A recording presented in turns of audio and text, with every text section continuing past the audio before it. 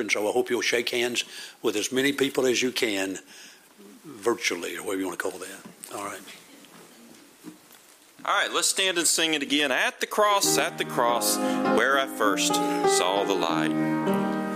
Alas, and did my Savior bleed, and did my sovereign die? Would he devote that sacred head for such a worm as I?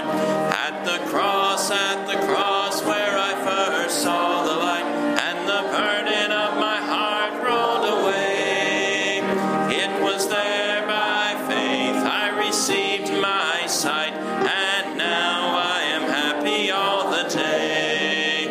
Was it for crimes that I had done? He groaned upon the tree.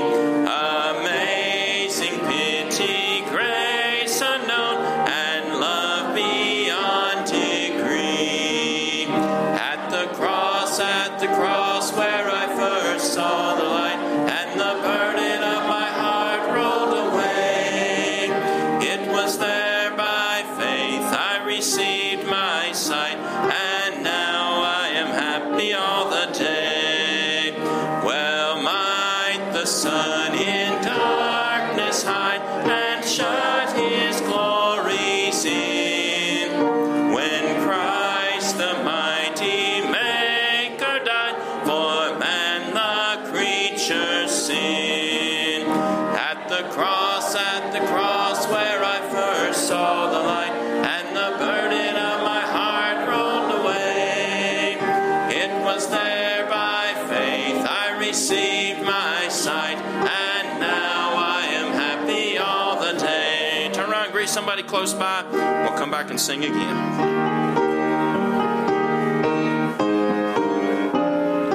Wonder what the aliens think about this. That's definition. What is that? Supreme Court Justice coming down? Ginsburg. Is it Ginsburg? At the cross, where I first saw the light, and the burden of my heart rolled away. It was there by faith I received my sight, and now I am happy all the day. The Bible, yes, that's the book for me. The Bible, yes, that's the book for me. I stand alone on the Word of God. The Bible, the Bible, yes, that's the book for me. I stand alone on the Word of God. The Bible. You may be seated.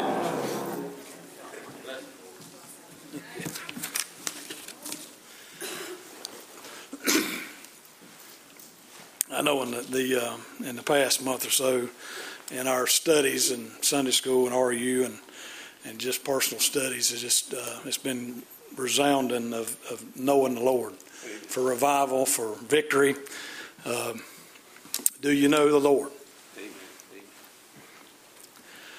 Have you a heart that's weary, tending a load of care? Are you a soul that's seeking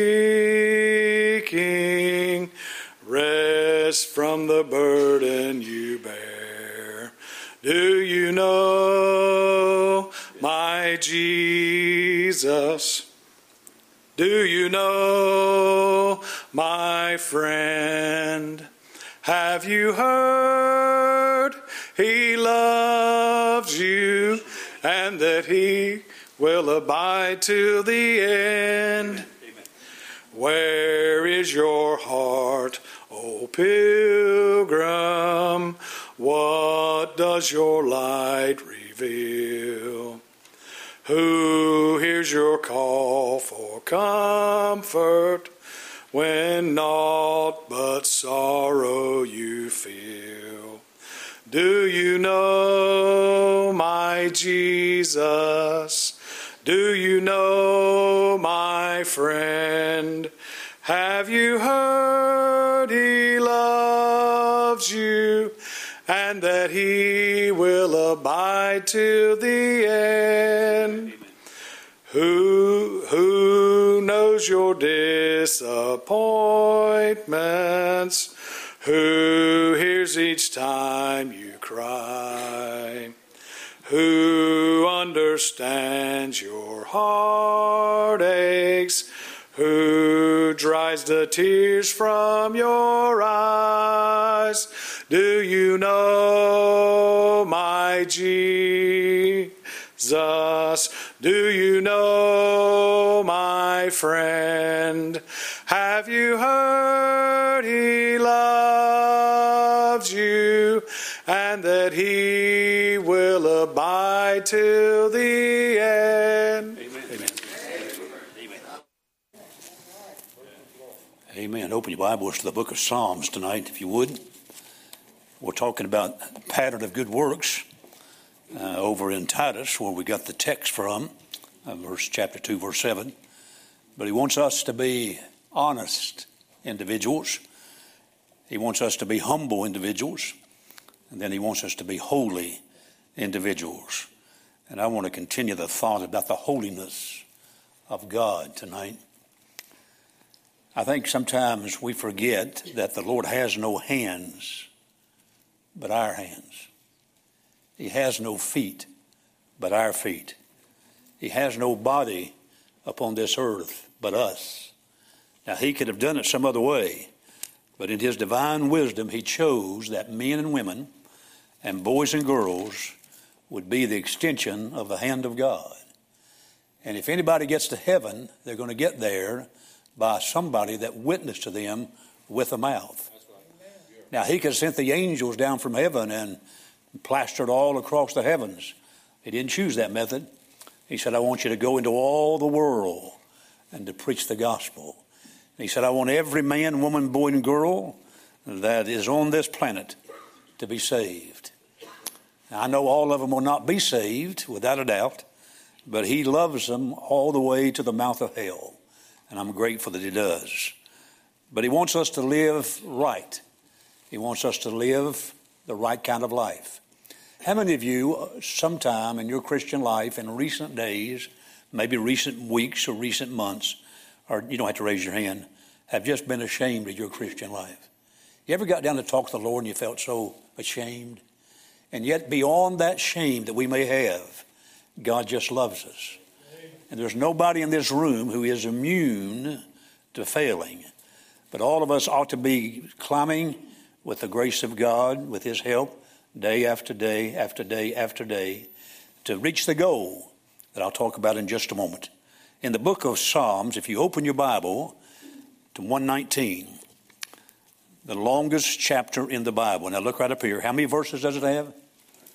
176. 107. How many's it got? Very good, class.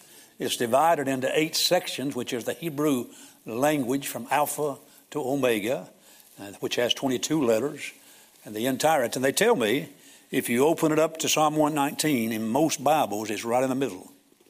Right in the middle of your Bible. You pretty well look at it and see. That's a good place for it to be, isn't it? This is the Word of God, and all of Psalm 119 is about the Word of God. And there's 8 different words that are used to describe the Word, including the word word, but you'll see those, several of them, in the context that we'll read tonight. We're going to go down to Beth, which is the second letter in the alphabet, starting with verse 9, go down through verse 16, and perhaps we could gain a truth or two that'd be a help to us before we go to the house tonight. Let's stand together for the reading of the Word of God, please, if you can, in reference to the old blessed book. Wherewithal, or how, shall a young man cleanse his way? There's a question. And then it says, by taking heed thereto, according to thy what? With my whole heart have I sought thee. O let me not wander from thy what? Thy what? Have I hid in mine heart that I might not sin against thee? Blessed art thou, O Lord, teach me thy what? And with my lips have I declared all thy what? Of thy mouth. I have rejoiced in the way of thy testimonies as much as in all riches. I will meditate in thy and have respect unto thy. I will delight myself in thy and I will not forget. Isn't that amazing? Just in those 16 verses, over and over again, he's emphasizing the importance of this book. And I'm going to say honestly tonight, and I'm saying I don't think we understand what we got. I don't think we're touching the hem of the garment of what we have in our hands today. And God has given us a holy Bible. That's what mine says. And here it says Holy Bible and KJV, but it's a holy Bible. It tells us where we come from, tells us who we are, tells us where we're going. And most of the Bible in the New Testament tells us how to live. The Gospels, Matthew, Mark, Luke, and John, give the description of the life and death and burial and resurrection of Jesus Christ from 4 eyewitness views. You get over to the epistles, Paul begins to explain how Christians are supposed to live. And most of the New Testament, and how many books are in the New Testament? How many books are in the New Testament? How many books are in the New Testament? How many in the New Testament? 27. So that means there's how many in the Old Testament? 39. Same age Jack Benny was for years, if you know who Jack Benny is. How many knows who Jack Benny was? Half the congregation had no clue who Jack Benny was. But he always said he was 39 years old. 39 and 27 make 66. Someone has referred to the Bible as Route 66 and take you where you need to go if you just follow the path that God's laid out. Father, help us to be a blessing tonight. Nothing greater in all the world than open up the old book. I pray, God, that you will speak to us tonight on this subject of being cleansed by the power of the Word of God. And Father, may you be glorified. We love you and need you in Jesus' name. Amen. May be seated. Praise the Lord for the Vervoss family with this past weekend. Had a good time and great messages, and praise the Lord for them. Praise the Lord for I had 2 folk come by today and just said, want to come by and say hi and give us money. And that was always a blessing. I said hi and reach this way. Hi. And they said, we want to bring you some money for the church. And praise the Lord for that. And I'm grateful that God's always mindful of us and watches over us. To be victorious, you have to have a desire to be pure. Now listen very carefully. I want you to hang on every word I say, because the introduction may be longer than the sermon, but I want you to get the introduction.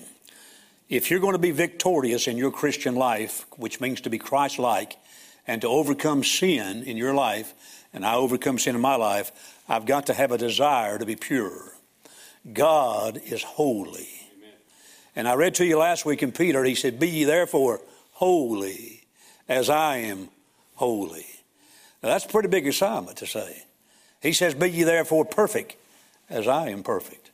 Now you say, preacher, it's impossible. Well, how far up the road are you from what you used to be? How many of you got some victories in your life, if we can say it this way? You got some victories under your belt, some things you used to have battle with. You don't have a battle with it much anymore. Now, there'll always be something you battle. Everybody in this room's got a besetting sin. I don't know what yours is. You don't know what mine is. But most people have a besetting sin, or they have a weight that weights them down in the race of life. And God wants us to get out of those and go on to victory. There's stages that people go through. For instance, follow this thinking. A child delights in what he has. I'm talking about a little child. They delight in what they have. Whether it's a baby doll or whether it's a cat pistol or something a child has, they get delight out of that toy or out of that thing or out of that kitten or out of that little puppy, something. And they're always looking at something they can have.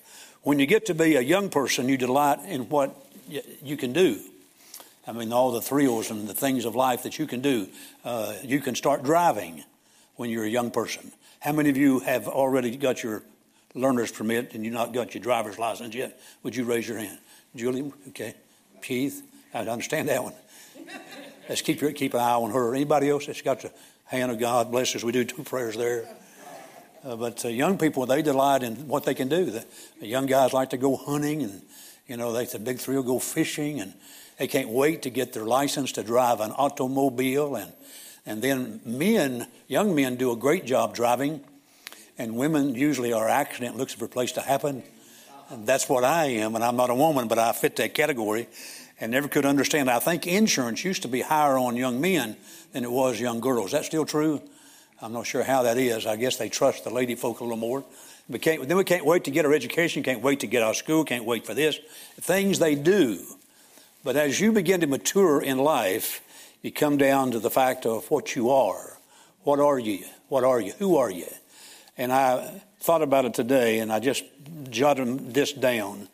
What is he? See, if a child delights in what he has, and a young person delights in what he does, a mature person is going to delight what he is.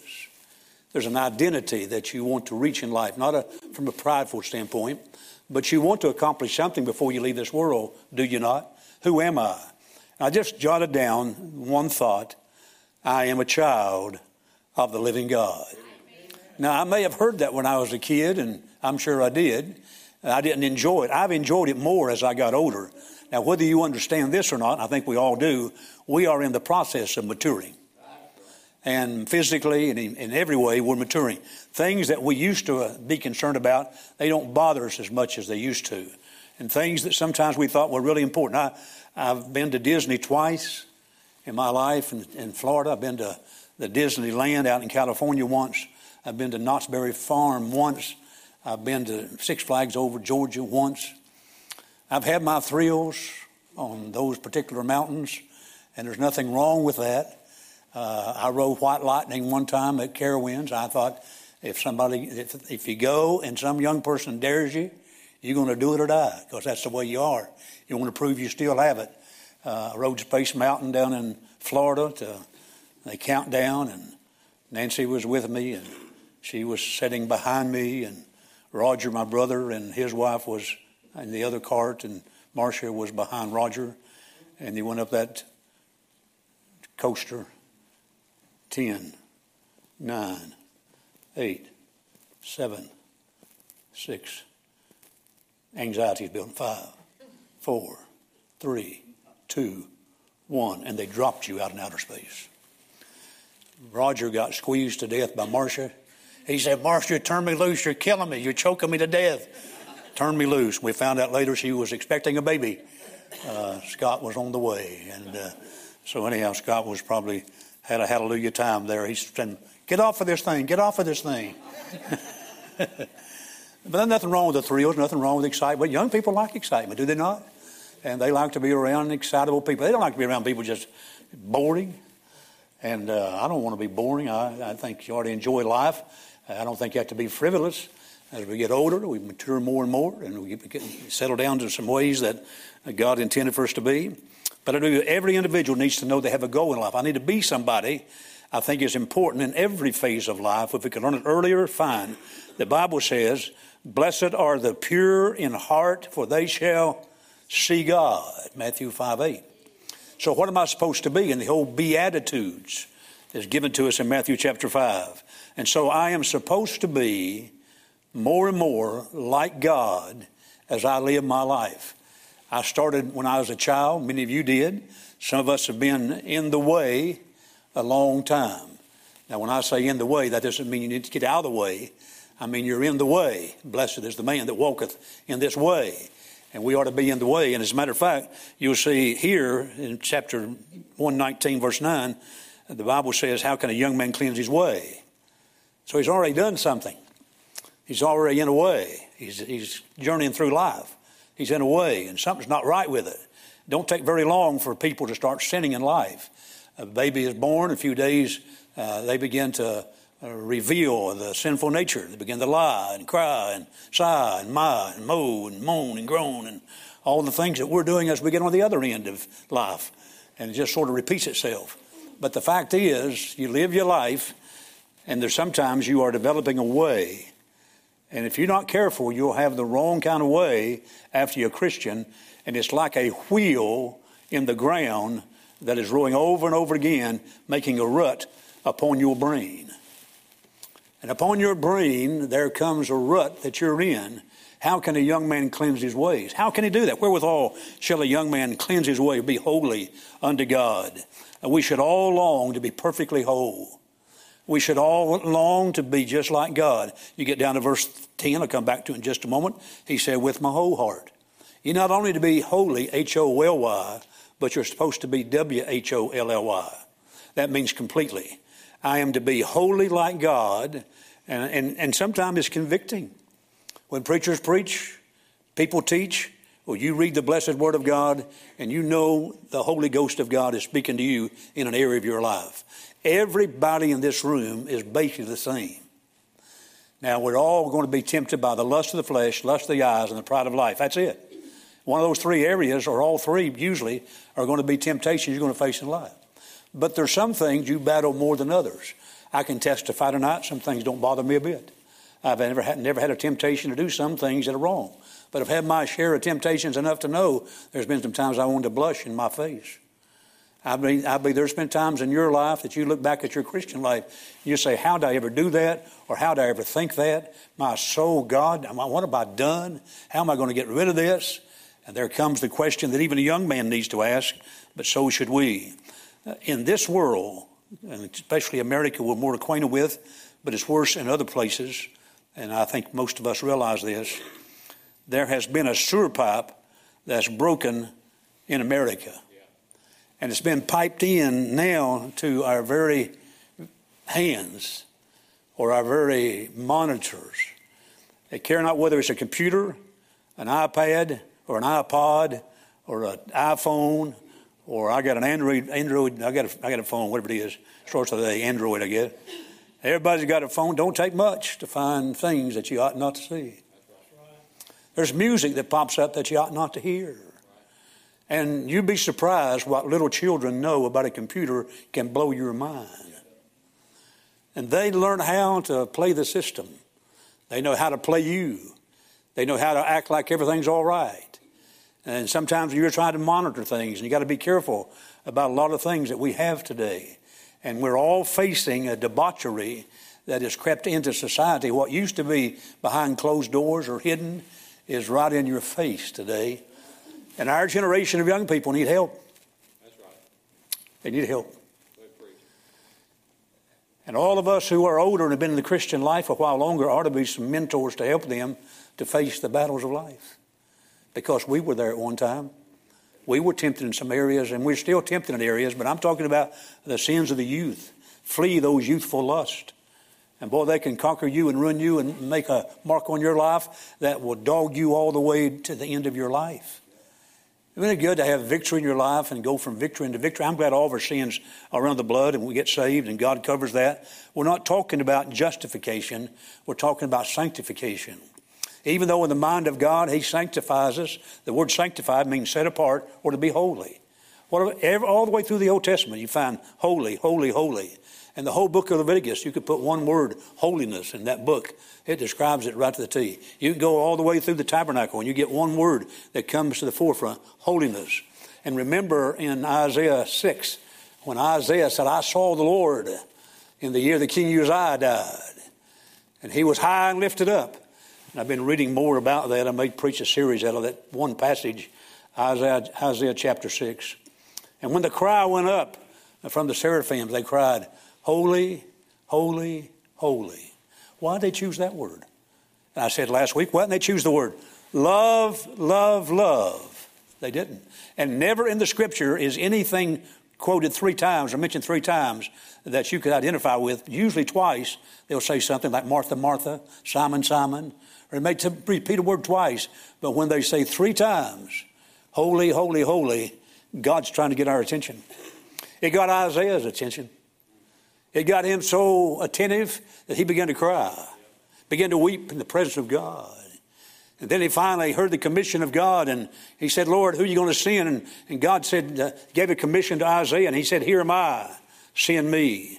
And Isaiah is a silver-tongued prophet. If you want the greatest prophet as it relates to ability to give scriptures, it's Isaiah. There's 66 chapters in the book of Isaiah. Sort of corresponds with the Word of God, having 66 books. And when you read Isaiah 66, he's been referred to as the silver-tongued prophet, and what a majestic way he has of presenting things. And all that comes back down to this holy, holy, holy. And we've got to come to realize that we're being bombarded on a day-by-day basis. I say all of us are, but especially how can a young man cleanse his way? How can he overcome? I mean, it's tough. And may I just go ahead and say it? I probably got it in my notes several times.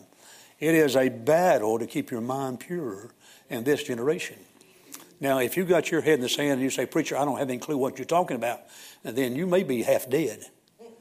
You may not realize what's being bombarded at this society that is captivating the lives of little boys and girls when they're real small, to indoctrinate them into a lifestyle that is not pleasing unto the Lord. And so we as adults and Christian believers need to say, well, Lord, you left me here for a purpose. I'm not trying to do it through pride, but help me to be an example to somebody that they see Christ in me, the hope of glory. And may, Lord, I not do anything that would bring reproach upon the cause of Christ. May you help me, Lord, that I'll be an influence on those who see me when I don't realize they see me. Help me to realize I can be an influence on those who are around me when I don't know they're around me. And may I realize that every eye, because it doesn't matter what the boys and girls sees primarily, it does matter what God sees, and He sees everything. But it does matter to the degree that He wants us to be right with Him and confess our sins very quickly, keep them under the blood of Christ, keep moving onward and upward, and by the good grace of God, say, as the Apostle Paul said, follow me as I follow Christ. Well, that's a tremendous thought. And again, it's convicting. Could I say that tonight? Can you say that? I want you to come follow me as I follow Christ tonight. Paul was not perfect. He's not talking about perfection. He's talking about sanctification. And when a person gets a hold of sanctification, the great doctrine of sanctification, the Bible, and he says, I will sanctify them by my word. And the Word of God has a way of separating and isolating us. We don't have to get isolated so much as it is insulated. You can't be apart from this world. I am in this world, but I am not of this world. Does that make sense? I'm going through on a boat, illustration-wise. I'm in a boat that's in the water, which is the world. And I'm in this boat, and I'm insulated from the water being in the boat. But when the water gets in the boat, it's going to be a problem after a while. If that water keeps coming in, it could sink the boat, or it could cause you to get all soggy and wet because the water's not supposed to be in the boat. The boat's supposed to be in the water, and you're traveling through this world, and we need insulation, not isolation. And I mean by that this: I need to be around sinners. You know, that's not necessarily the ones you're going to be the closest to, because they don't see things the same way you do spiritually. But the Bible teaches that the Lord loves sinners. And He even ate with them and spent time with them and went after it. He come to seek and to save that which was lost. And so all around Him there were people who needed Christ. Remember how many times He wept with compassion when He looked over the city and saw the people? Oh, Jerusalem, Jerusalem, how oft would I have gathered you like a hen doth gather her brood under her wings, and you would not. And He wept over Jerusalem. How many times we see the commission in Mark, I think it is, or Matthew chapter 9, when beholding the multitudes, He was moved with compassion. Compassion means suffer with. Empathy means that you suffer tremendously. But compassion is that He began to see people that were hungry and needed something physically. But also, I think beyond that, He saw something spiritually that was very prevalent in their life. So you got to have mental purity before you can have moral purity. So as a man thinketh in his heart, what is it? So is he. In Proverbs 23:7. As a man thinketh in his heart, so is he. And as one preacher used to call it, you got to get rid of the stinking thinking. The stinking thinking can ruin your life. And this is a day-by-day battle. It's a day-by-day process. It's a day-by-day that God wants to help us to live victoriously. Amen. What we see affects us. What we see affects us. What we hear affects us. Somebody says, preacher, I can see things, and I've had a discussion for a long time with a man in town that I know very well. We're friends, but we've been friends for years. But he says, I can listen to rock music. It don't bother me a bit, preacher. I mean, I'm not going to go out and kill somebody because I listen to a rock music song. And we debated back and forth about the lyrics of songs. I tell you, telling me that you want your kids to hear those lyrics? And if you take most rapping songs, black or white, they're not fit for human consumption. They're pitiful. They're terrible. And when you start listening to the music of our generation that's being idolized and programmed across everywhere, including the Super Bowl, as a matter of fact, sponsors who sponsor ads pay $1 million for 1 minute. Now, you can't tell me what they see don't bother them, or don't affect them. And whatever they're advertising, if they're advertising something even food-wise, I mean, for 1 minute, they'll spend $1 million on a Super Bowl because of the millions of people that are watching that. Now, if they'll spend $1 million from an unsaved viewpoint, they know something. Now, we Christians need to understand that we have a generation of children that probably know more, seen things that you never saw when you were that age. You got to understand they've been around the block, whether it be the TV or the media, the newsstand, whatever it is. Well, again, what used to be under the counter is now out in front of everybody. When I was in Holland years ago, they used nude girls for street lights. You go down a street in Holland, this particular place we was at, close to the hotel, and there you saw on every street light with just nude girls on the lampstands. Now that's sad because you're looking at it all the time. It bombards your mind. How do you overcome that? How do you get victory over that? How do you find yourself being a victorious Christian in a dirty, filthy, vile, vulgar world? And being honest with you, it is probably worse than it's ever been before in our generation because it's so open. And you see things that you just would to God you hadn't seen. And you got to get your mind cleansed by the blood of the Lord Jesus Christ. And through the Word and the washing of the Word and the water and the blood, you go hand in hand in the Christian life. This is a pertinent question. It's one that needs to be asked. It's a personal question. It's a pressing question. You say, preacher, I just can't control myself. I can't control the flesh. Well, welcome to the real world. May I say emphatically, dogmatically, you cannot control the flesh. It is a ruler in your life that will reign unless you have somebody greater than it. And I know RU is filled with these kind of sermons and lessons and teaching and so forth about the principles they live by, and the RU program, they're great, and the biblical stands you got to have to overcome addictions in your life. Well, let's just be real honest about it. We've got to come to grips with the reality that the only thing that will solve your problems and my problems is the blessed Word of the living God. And there is some power in this book. There is some power, and the Bible says it's a powerful book, and it's so strong that it can go down to the very marrow of your bones. You're so, preacher, how do you overcome? Well, it's not through education. I mean, you can be educated. You can have all the right answers. You can educate manners. You can educate people how to say yes, ma'am, and no, ma'am, thank you, sir, no, sir, and teach them how to eat without using their fingers, and you had a fork and a knife, and etc. If that's the way you're supposed to. You can learn manners. You can be educated. You can get a PhD and from every institution in America and go to hell smart. It doesn't matter how much education you get. Education's all right in this place, and everybody ought to get some of it. But that's not going to solve your flesh problem or your sin problem. It ain't going to help. Somebody says, how about just changing the environment? I hear this sometimes. If we could just change some of these cities and get the environment changed. I remind you, Adam and Eve was in a perfect society. They were in a perfect environment. And look what happened to them. It's nothing to do with the environment. I mean, we live in a world that's filled with filth and dirt, but we still live right, can live right, will do right. And if we do, we can affect people around us by the light that we're shining, that they see Christ in us, the hope of glory. It just makes a difference. Well, environment don't solve the problems. I'll tell you what we've got to do. Just got to try harder. Effort. If I can just, I'll tell you what, I'm going to fast. I'm going to pray. I'm going to stand. I'm going to kneel. I'm going to swing from a rope. I'm going to be a monk. I'm going to go hide myself for a year in a cave and see nobody. And I'm going to get away from every temptation there is. You've heard me say this before. I sometimes want to find me an island where there's nobody there except me and a coconut tree. And I sat down under that coconut tree and say, wow, nobody to bother me. Then all of a sudden, here comes a coconut down on my head, a monkey up in that tree, threw it down and hit me on the head. You can't get away from sin. You can't get away from the temptation. It's going to follow you. I got a book by Dr. Lutzer years ago, How to Say No to a Stubborn Habit. How to Say No to a Stubborn Habit. And all of us need to be reminded that Christian growth is learning how to overcome and become more like the Lord Jesus Christ. So it's sort of like the teacher was trying to remind Johnny about a certain proverb. It's not a biblical proverb. Many folks think it is. But she said, all right, now let's review. Now you give me the answer, Johnny. Cleanliness is next to... Well, he was supposed to say that, but he didn't say that. She said, well, what's the answer? And let's do it again. Cleanliness is next to, he said, impossible. Impossible. Well, that's what you got to feel in your life. It's impossible to live the Christian life.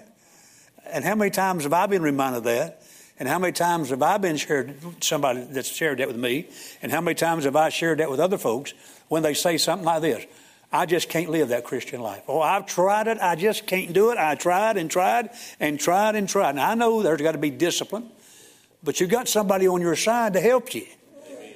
Greater is he that's in you than he that's in the world. And listen, I can do all things through Christ which strengthens me. We live by promises, not by always having an explanation. I don't see how this thing works. God just does it. You say, well, I go from defeat to defeat to defeat. Now, all of us been there. Have you ever confessed a sin to God and got serious about it, and the next week you did the same thing over again? And you say, what is the sense of why do I keep doing this? Well, don't you think somewhere along the way that God is bigger than that sin that you are battling, that I'm battling, that somewhere I ought to get some victory in my life? Or better look back, and I said a while ago, you come this far by faith, and faith is the victory that overcometh the world, even our faith. So I look back and say, boy, I don't do this anymore. I quit my cussing, quit my drinking, quit my smoking, quit my dipping. I quit all this by the help of the Lord. I've done this, I've done that. And boy, it's been great. But here's some things that just, no matter how hard I try, I can't get it. And what happens to us after a while, we just give in to the flesh and say, what's the use? And God says, I'm the goal.